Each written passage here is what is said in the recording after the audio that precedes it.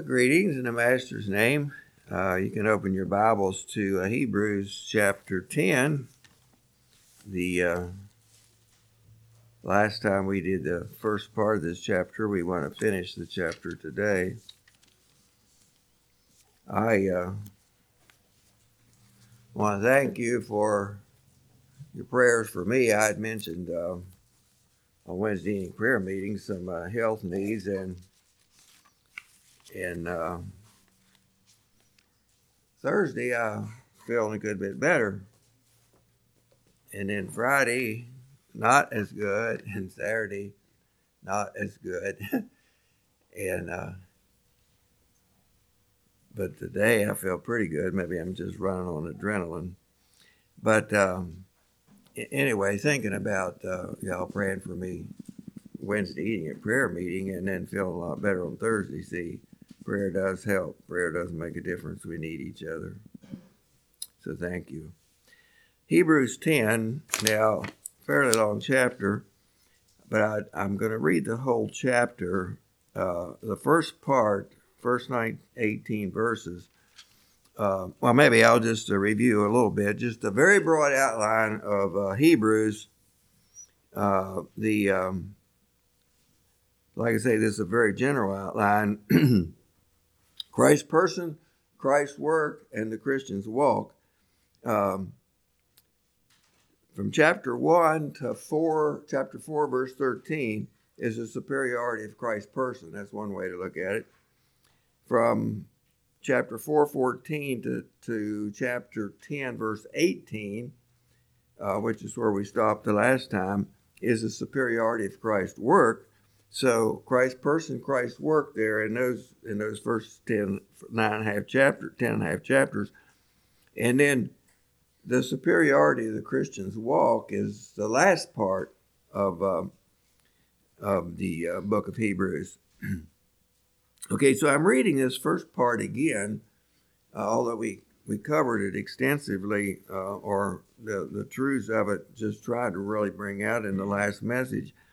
And we could talk about that again today because it's so much there and it's so wonderful. But just pay attention here, and you can follow along as you read also how marvelous and absolute these truths are in the first part of chapter 10. For the law having a shadow, let me just stop right there. A shadow of good things to come. And we talked about that the last time. The Old Testament law and all the ceremonies and things that they went through was a shadow of Christ. And we talked about this too. You can tell some things from a shadow, or like in school, sometimes they make silhouettes of the children and you have them posted, and you can look at those silhouettes and you can pretty well figure out who's who. But you really don't know. You couldn't really tell a lot. If that's all you had, you couldn't tell a lot about that person. Okay. So the law was a shadow, but Christ was the fulfillment. Okay. For the law having a shadow of good things to come and not the very image of those things can never, with those sacrifices which they offered year by year continually, make the comers thereunto perfect. For then they would not have ceased to be offered, because that the worshippers once purged should have had no more conscience of sins. But in those sacrifices there is a remembrance again made of sins every year. For it is not possible that the blood of bulls and goats should take away sins. Wherefore, when he cometh into the world, he saith, Sacrifice and offering thou wouldst not, but a body thou hast prepared me. In burnt offerings and sacrifices for sin thou hadst had no pleasure. Then said I, Lo, I come. In the volume of the book it is written of me, to do thy will, O God. Above, when he said, Sacrifice and offering and burnt offerings and offering for sin thou wouldst not, neither hadst pleasure therein, which are offered by the law. Then said he, Lo, I come to do thy will, O God. He taketh away the first, that he may establish the second. By the which will we are sanctified through the offering of the body of Jesus Christ once for all. Once See, how does that song go? I don't know if it's in our hymn or not. I didn't check. I was gone and forgot. Once for all, oh brother, believe it. Once for all, oh sinner, receive it. What's the next part? What? Cling to the cross, the burden will fall. Christ has redeemed us once for all. Once for all, and that's where they got that title of the song here. Once for all, this truth here. Once for all, by which will we are sanctified through the offering of the body of Jesus Christ. Once for all, he was offered once. He was offered once, and he was offered for all. It's just so much here. And every priest standeth, this is Old Testament, every priest standeth daily ministering and offering oftentimes the same sacrifices which can never take away sins.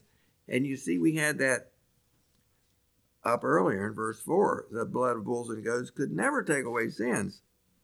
But this man, after he had offered one sacrifice for sins forever, sat down on the right hand of God, from henceforth expecting to his enemies be made his footstool. For by one offering he hath perfected forever them that are sanctified. Wherefore the Holy Ghost also is witness to us. For after that he had said before, this is the covenant, this is quoting Jeremiah, I think, this is the covenant that I will make with them after those days, saith the Lord. I will put my laws into their hearts, and in their minds will I write them, and their sins and iniquities will I remember no more. Now where remission of these is, there is no more offering for sin. So now the portion for today. Having therefore, brethren, therefore, that points back to all that we've covered so far in the book of Hebrews, and especially the things that were just referred to in the first part of the chapter. Having therefore, brethren, boldness to enter into the holiest by the blood of Jesus, by a new and living way, which he hath consecrated for us through the veil, that is to say, his flesh, and having a high priest over the house of God. Jesus is our high priest. Let us draw near with a true heart and full assurance of faith, having our hearts sprinkled from an evil conscience and our bodies washed with pure water. Let us hold fast the profession of our faith without wavering, for he is faithful that promised.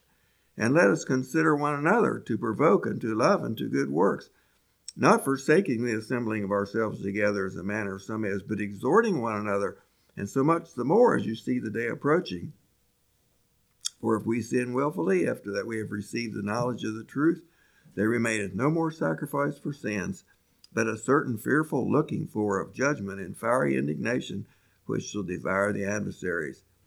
He that despised Moses' law died without mercy under 2 or 3 witnesses. Of how much sore punishment, suppose ye, shall he be thought worthy, who hath trodden under foot the Son of God, and hath counted the blood of the covenant, whereof he was sanctified, an unholy thing, and hath done despite unto the Spirit of grace? For we know him that hath said, Vengeance belongeth to me, I will recompense, saith the Lord. And again, the Lord shall judge his people. It is a fearful thing to fall into the hands of the living God. But call to remembrance the former days, in which after you were illuminated, ye endured a great fight of afflictions, partly whilst ye were made a gazing stock both by reproaches and afflictions, and partly whilst ye became companions of them that were so used. For ye had compassion of me in my bonds, and took joyfully the spoiling of your goods, knowing in yourselves that ye have in heaven a better and an enduring substance. Cast not away therefore your confidence, which hath great recompense of reward. For ye have need of patience, that after ye have done the will of God, ye might receive the promise. For yet a little while, and he that shall come will come, and will not tarry. Now the just shall live by faith. But if any man draw back, my soul shall have no pleasure in him.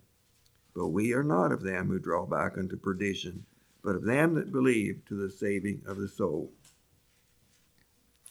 So here, in this passage, I want to look at a couple different portions, kind of break it up. And first of all, I want to look at verses 26 to 31. The warning, we have a number of warnings here in Hebrews. And these verses here in 26 to 31 have caused people a lot of fear and concern. And in some cases, rightfully so. But in some cases, it's been unnecessarily troubling. Let me say it that way. So I think just maybe the simplest way to address that is I'm just going to read some things. I saved a quarterly from 8 years ago, the Christian Light series, the adult series. They covered the Bible in 8 years. And so I think we just finished not too many quarters ago a study of the book of Hebrews. Is that right? I think we did. And so this was from 8 years ago. And I happen to have a teacher's quarterly of that part.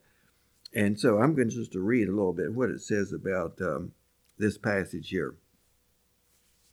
Verses 26 to 31 are further warnings about going into apostasy. The person who goes into apostasy tramples Jesus Christ underfoot. He considers the blood of Jesus Christ as worthless and offends the Holy Spirit who calls him to faith in Christ. Hebrews 6:4-6 is a similar warning, if you remember that when we went over it. Apostasy, by its very definition, refers to abandoning what once was possessed. Abandonment of religious faith or a previous loyalty. Verses 29 to 31 were not written to unsettle those who are faithful to Jesus Christ and yet struggle from time to time with temptation. When the believer faces temptation, God will make a way of escape. We must then take his way. And then, of course, the way the teacher's part is divided up, it hits it at different places. Verse 26 is in no way saying that if we ever sin again, we've lost our only chance. It is saying that Jesus is the only sacrifice able to deal with sin. If we do not rely on him, we have nowhere else to turn. Asking Jesus to forgive you doesn't guarantee you will never sin again. It does guarantee you power to resist sin. If you do sin, Jesus is still the only answer. And maybe I'll read this yet. When Jesus' sacrifice for sin is rejected, there are no other sacrifices for sin or any other way to God. This passage has nothing to do with backsliders in our common use of that term. A man may be overtaken in a fault, or he may deliberately go into sin, and yet neither renounce the gospel nor deny the Lord that bought him. His case is dreary and dangerous, but it is not hopeless. And from Halley's Bible Handbook, maybe I'll just summarize it from that. Another fearful warning against falling away from Christ, similar to that in chapter 6, addressed to Christians who had once been a gazing stock in their sufferings for the name of Christ, who had given their all in their compassion for their fellow sufferers, referring to the latter part of the chapter, some of whom were now losing interest in the things of Christ. The point is that there has been one sacrifice for sin. There will never be another. Whosoever will not avail himself of what Christ has done for him on the cross may as well make up his mind to say goodbye to God forever and go his own way and suffer for his own sin. So it seems like these people in Hebrews, that the people that were being written to, and it's called the book of Hebrews, that they had evidently been Christians for a while. They had experienced the blessings of Christ, but in the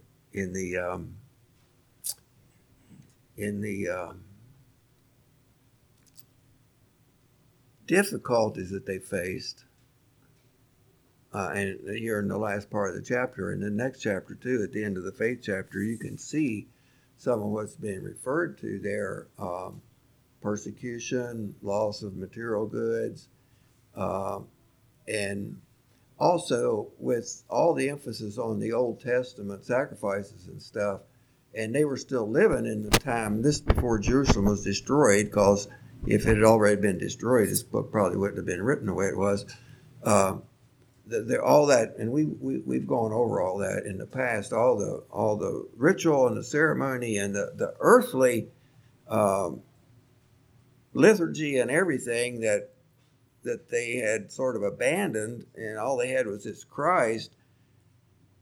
There was some temptation to go back to that, evidently, and so the writer's saying, if you give up, and in other words, and it's just like some of you undoubtedly have read stories of people in very strong Jewish settings, families that became Christians, that accepted the Messiah, and how they were just totally rejected by their families and their communities. And so a lot of pressure there. And so these people, when they accepted the Messiah, that was a drastic step. And so then to abandon it, so the writer's saying, if you abandon the Messiah and go back, there's no other answer. There's no other hope for you. And I think I can give an example of what this passage is talking about. And you probably have acquaintances like this too. But I have a relative, and I consider him a good friend. He was raised in this area, in a setting very similar to the setting I was raised in. Just a year older than me. And he says, what all his journey's been, I think I can know some of the things why he came to this. But he says he doesn't want to have anything to do with the God of this book. The God who, in the Old Testament, said go out and slaughter people, genocide. He said, I don't want to have anything to do with that God. Now he's retired.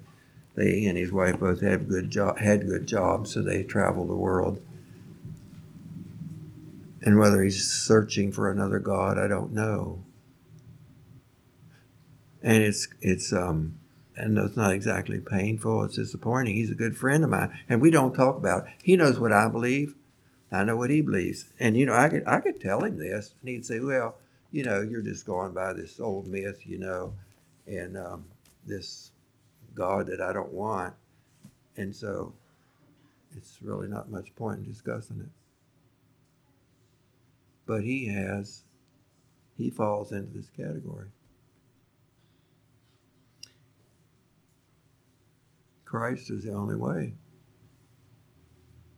And at the end of the chapter, of course, it shows people have given up everything for Christ, and the writer encourages them to stick with it. And it's not so much for us, for a lot of us that we're born into our subculture and raised that way. Yes, we have to give up self. We all have to give up self.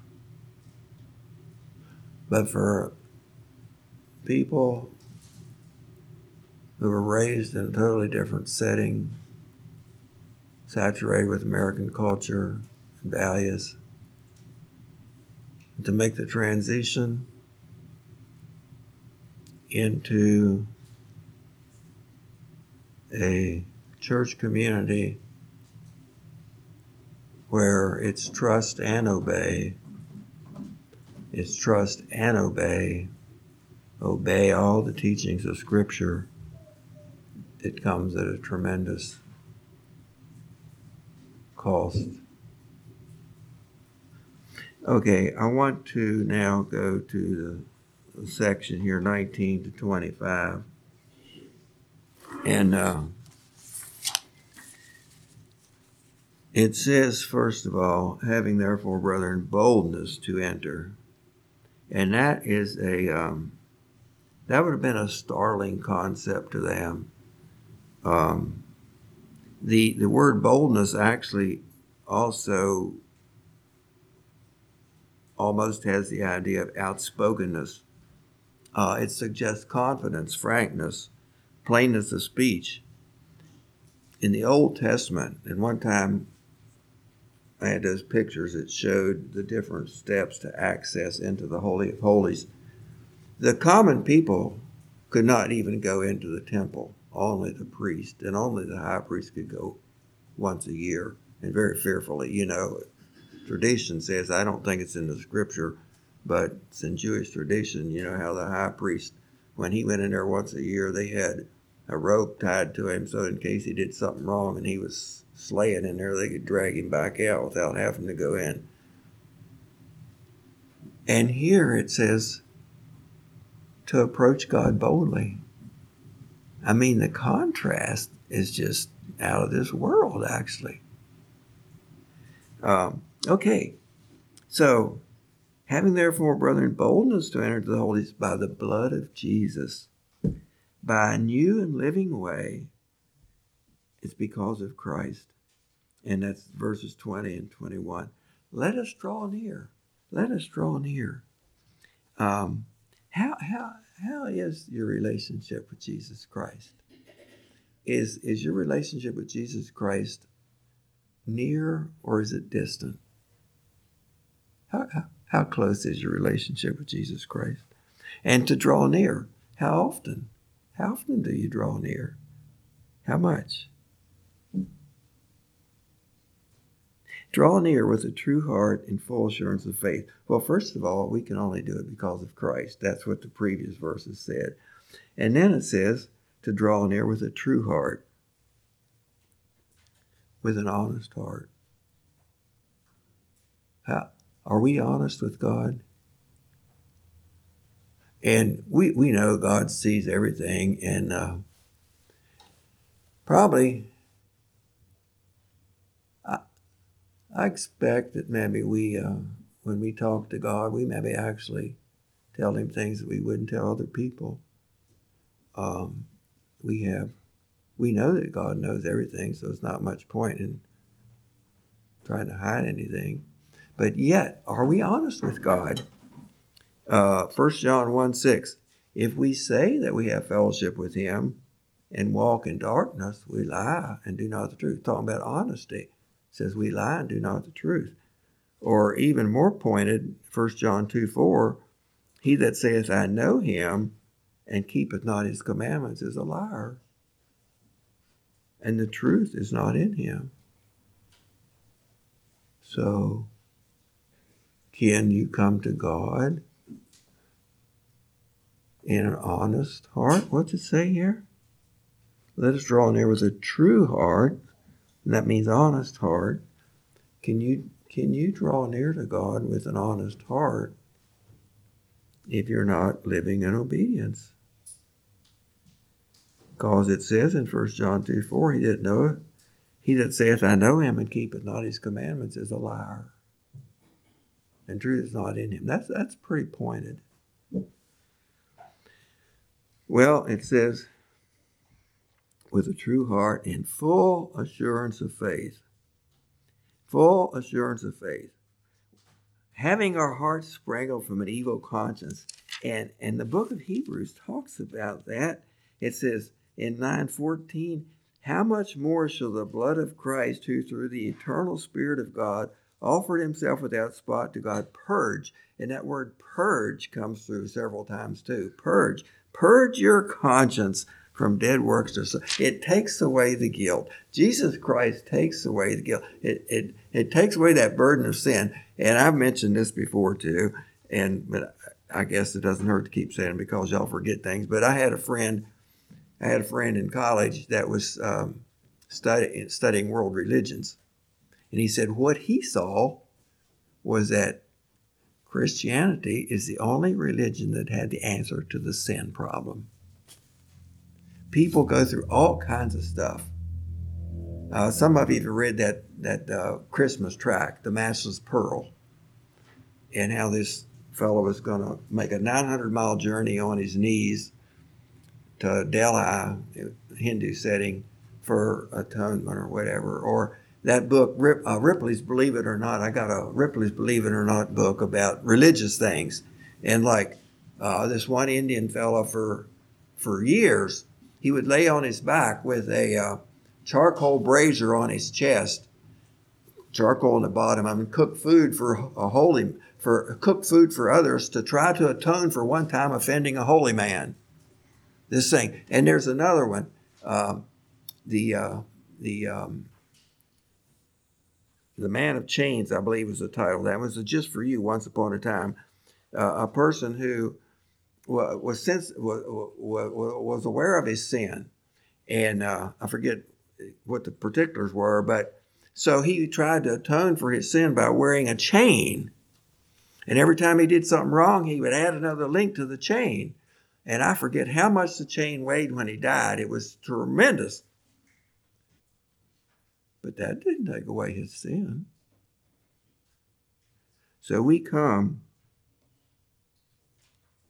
come to God.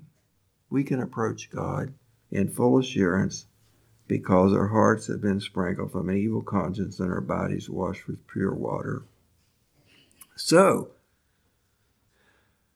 in light of all that tremendous truth and the opportunities and the privileges and what God calls us to come to Him, let us hold fast the profession of our faith without wavering, for He is faithful that promised. And let us consider one another to provoke and to love and to good works, not forsaking the assembling of ourselves together as the manner of some is, but exhorting one another, and so much more as you see the day approaching. Now, I don't disagree with a word of what Brother Joe said this morning in devotions. He said, where does your help come from? Well, your help comes from God. But you know what? Your help comes from the church too. And there's no contradiction there. Psalm 121 is precious to all of us. Where does my help come from? My help comes from the Lord. It has to. But we need each other too, just like y'all praying for me on Wednesday evening. And so that's what these verses are talking about. I think there was a little bit more in here I wanted to read. Verse 23 said, let us hold fast the profession of our faith without wavering. Without wavering, let us hold fast. And we know the parable of the sower. And of course, the seed that fell on the hard ground. I don't think there's anybody here like that. The seed that fell on the what was it? What was the next one? The thistles? I'm getting mixed up now. There were 4 categories. What was the second one? And the third one? Huh? Yeah, the stony. That's the second. And the thistles is the third, right? Yeah, okay. Yeah, the shallow ground. And so that was you start out, and then you get, it doesn't last long. And I when I think of that, I think of a young couple that came to church for a while at one of our churches in West Virginia, and were interested in joining. They never got that far. Their relatives made so much fun of them, they just gave up. Talked about that strainer on her head she was wearing and all that kind of stuff, and just really ridiculed them, and they just couldn't take the heat. But then the ones where the things of the earth choke out, that's the one that's closest to us. And it says, let's hold fast without wavering. Okay, let me see if there was something in here. Okay, verse 23 says, without wavering, a Greek word only used this once in the Bible. It comes from a root word meaning to lean or bend, also used to describe the setting sun. You could say, hold fast your profession without apostasy. There's a real danger of making a profession of hope, but letting the fire fade as a sunset until darkness takes over. Don't let the fire fade. Don't let the fire fade. And then let us consider one another. Okay, people talk about the book of Hebrews and the lettuce in the book of Hebrews, and we got three of them there in a row. Let us draw near. Let us hold fast. Let us consider one another. It's kind of interesting. But this one here, let us consider one another to provoke into good works. I did want to read a little bit here in this quarterly. Here. Verses 24 and 25 are a call to encourage one another and stand with fellow believers in avoiding apostasy. We need each other. Verse 25 is a call to faithful church attendance, but it is more than that. It refers to the relationship we need to have with one another to stand faithful. When we basically ignore one another, do not encourage one another, and are not accountable to the brotherhood, we are on a course that forsakes Jesus Christ. So we need each other. And I believe there was one more speaking to that. Let's see if I can find the right place. We are to stimulate one another to love and good works and purposefully gather together and exhort one another. Our hope is personal, but it is far more than that, for we are members of a whole, joint citizens of a great eternal kingdom. Integral to holding fast our profession of hope is the one another life. We not only hold fast, we hold fast together. We help each other hold. We ourselves cannot hold otherwise. So the writer tells us, pay attention to each other. Consider ways to stimulate love and good works in your brother. Get together often on purpose, with purpose. Take and make opportunities to exhort, counsel, challenge, encourage, build up, and learn from each other in practical ways. The end is near. Pursue holiness together. I had a lot of thoughts this week. Mine went round and around. I went to 2 memorial services this week. Went to a memorial service of a friend that I hadn't known for real long, but a couple years. He's about 2 decades older than me. He grew up, on the East Coast here. You had these conferences. You had Virginia Conference, you had Lancashire Conference, you had Franconia Conference, you had Allegheny Conference, all these conferences. And he grew up not in Virginia Conference, but in another one, similar. Well, okay. First, let me say this. At the memorial service, part of it, his oldest son spoke. And he said about how his father had got past law and dogma and tradition to a life that's centered on Jesus Christ. And now his life was centered on Jesus Christ. All his life, you could see it, choices he made and so on. And he was an encourager. And that's the way I knew him. He was a positive, outgoing, encouraging person, even in his old age, in his 90s. And I appreciate him. But his descendants are so accommodated to American culture. And I think the older brother probably, I know the gentleman that died, I know he had concern for his family, but always he tried to relate to him in a positive way, encouraging way, point him to Jesus Christ. At the end, this oldest son, and of course the funeral service, the memorial service had been planned a couple of years ago. This old gentleman had called some people together to plan his service. He thought ahead like that. That was his nature.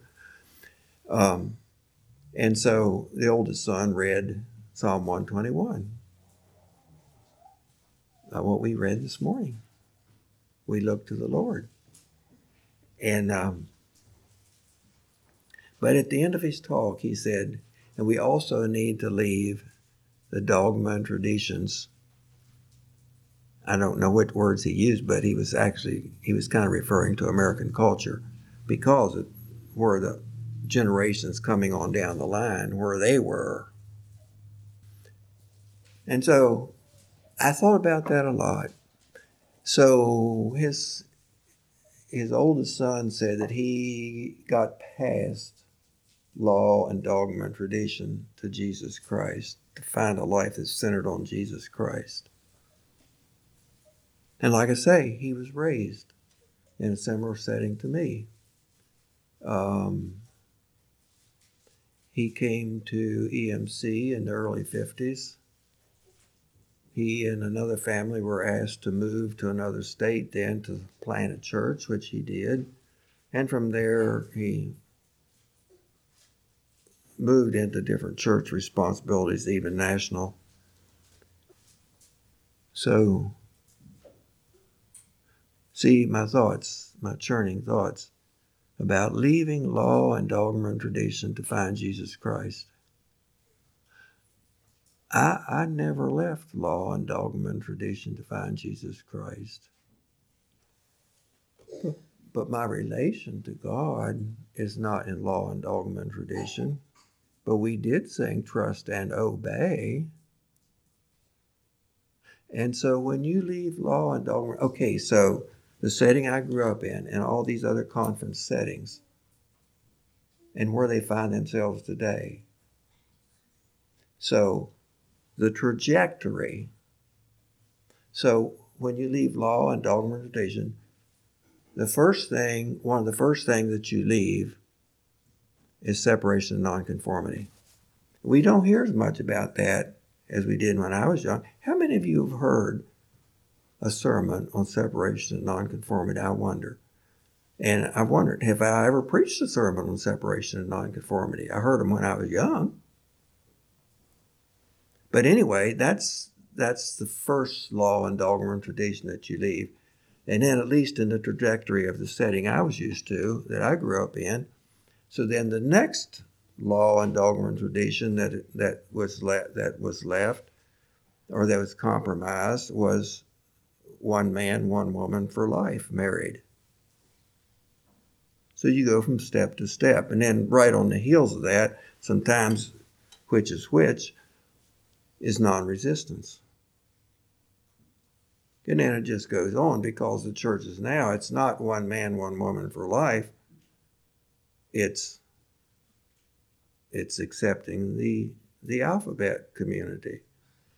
And you just, and now it's gender dysphoria. I think it all comes back to, you see, you leave law and dogma and tradition to find Jesus Christ. So it's Jesus Christ. And so we sang the song. Yeah, there's a song, but the song we sang this morning, very interesting, because break thou the bread of life, dear Lord, to me. And we sang in the first verse, beyond the sacred page, I seek thee, Lord. So beyond law and dogma and tradition, we seek the Lord. And so there is, if a person's how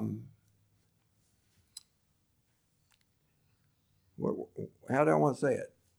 If a person's relationship to God is law, dogma, and tradition, then you do have to, in a sense, leave that to find Jesus Christ. But you don't have to abandon it. You don't have to throw it away.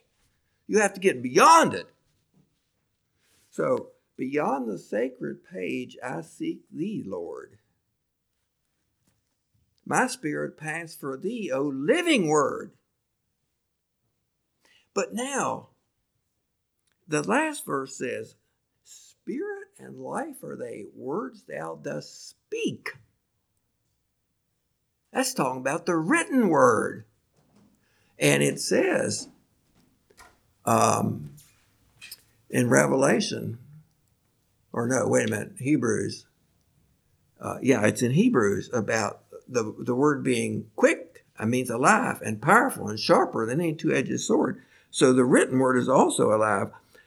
Okay, spirit and life are they, words thou to speak. I hasten to obey, but I am weak. Thou art my only help, thou art my life. Speaking of Christ, heeding thy holy word, I win the strife. You can't separate it. And so it really comes back to, it's early on. So EMC started 1917. One of the early professors, and I guess in a sense, I guess you'd call him a solid man of God. But he believed in the gap theory. There's this millions or billions of years gap between Genesis 1:1 and Genesis 1:2. And why did he do that? Because he had to accommodate his science training. He had a PhD in science. He had to accommodate his science training to the Bible. And so you start compromising the Bible. And you worship man's reasoning. There was another professor there, very, very,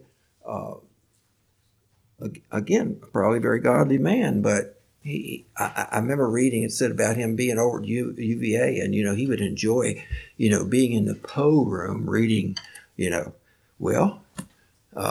guess there's nothing wrong with it, but where is your, but so I think as far as the inspiration of the scripture and accepting the whole word is where some of it all starts. Okay, and then I went to another memorial service this week. This was a relative, and he was raised he was raised in this community, in the same church setting I was raised in. And so his memorial service, so he eventually joined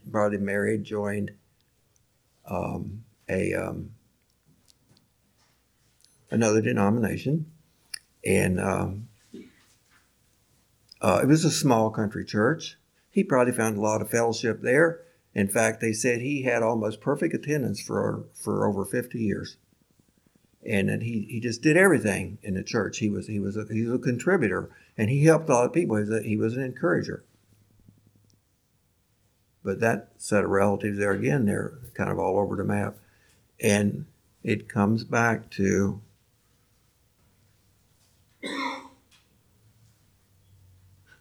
I guess one reason I was thinking about in connection to these verses is, let us hold fast the profession of our faith without wavering, for he is faithful that promise. And let us consider, what are we considering one another to? What are we encouraging one another? Are we encouraging each other to hold fast the provision of our faith? And we need to be in a church that does that. We need to be in a community of believers that does that. Okay, so the last part, I just have to finish up here. The last section of verses is 32 to 39. And so we haven't suffered that yet, but it says, the spoiling of your goods, so he says, he talks about the spoiling of their goods and how they'd been made a gazing stock and all that. He says, cast not away, therefore, your confidence, which has great reward of recompense. Well, verse 34, knowing in yourselves that ye have in heaven a better and enduring substance. And right away, you ought to think about Matthew 6, where it says, lay not up for yourselves treasures in heaven where moth and rust doth corrupt. It says here, where you have a better and enduring substance. And you go to 1 Peter, and it talks about our inheritance in Christ. And so, so he's saying, in spite of the difficulties that you're in right now, don't throw it away. Don't throw away what you have in Jesus Christ just because you're having a tough time now. Think about the inheritance you have. Think about your heavenly home. Think about the enduring substance. Don't cast away your confidence. You have great recompense and reward, but you do need patience. I tell you what, there's times in life that come when you need patience. You need patience in your Christian life. you need to stick with it, and we need each other to help us do that. In fact, a sermon that's been called off this evening because it said of sickness was Tom Sham's sermon at the bank, living in anticipation of the Lord's return. I mean, if you're living if that's what you're looking for, if you're looking for your enduring substance, okay, I can stand up here and I can say that, but what if I was put in jail and tortured and tried to be broken mentally and physically and spiritually? Okay, then. So I haven't experienced that. But you know what? I think it was in the youth Sunday school class last Sunday, it was in prayer meeting. That's what it was. It was in prayer meeting Wednesday evening. I just mentioned how I think about how easy we have it compared to so many people around the world and all the suffering they have, Gaza and Ukraine, and there's many other places that don't get in the news. And then somebody mentioned, but there's a lot of suffering in America too. There's a lot of suffering by the people around us. Maybe not materially, but emotionally, spiritually. And so maybe in the physical comforts we have, maybe people are suffering just as much as in other places where there's a lot of physical suffering. So anyway, I'm just going to close here. Again, I don't know, that whole thing, that statement that my old man friend, that his oldest son said he got past law and dogma and tradition to find Jesus Christ. But if you get too far past law and dogma and tradition, then your gods become the gods of the culture around you. Sports, fashion, celebrities, power, prestige, economic security. That becomes your gods. Okay, I'm going to close here with Romans 12, 1 and 2. I beseech you, therefore, brethren, by the mercies of God, that you present your bodies a living sacrifice, holy, acceptable unto God, which is your reasonable service. And be not conformed to this world, but be ye transformed by the renewing of your mind, that you may prove what is that good and acceptable and perfect will of God. Let's kneel for prayer.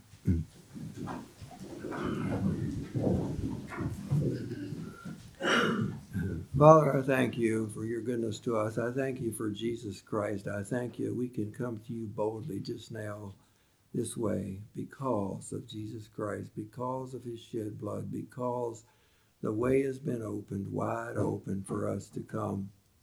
I thank you for what you've prepared for those who love you, for those who trust you and obey you. And Father, I just pray for each one of us here, wherever we find ourselves, whatever struggles we may be having, that we might take courage.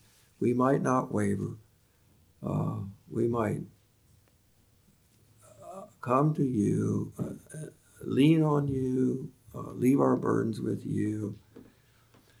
And Father, I would pray that you would protect us from the evil one, all the different ways he tries to discourage us. And Father, may we labor for the meat that doesn't perish. So many opportunities here to labor for the meat that perishes. And so, Father, may we not be overwhelmed, but just to lay up treasure in heaven and trust you to provide our physical needs. And so guide us, Father, in our pilgrimage to keep our eyes on our home, our heavenly home. Father, we thank you and we praise you and ask your Holy Spirit to continue to teach us, protect us, and guide us. We pray in Jesus' name. Amen.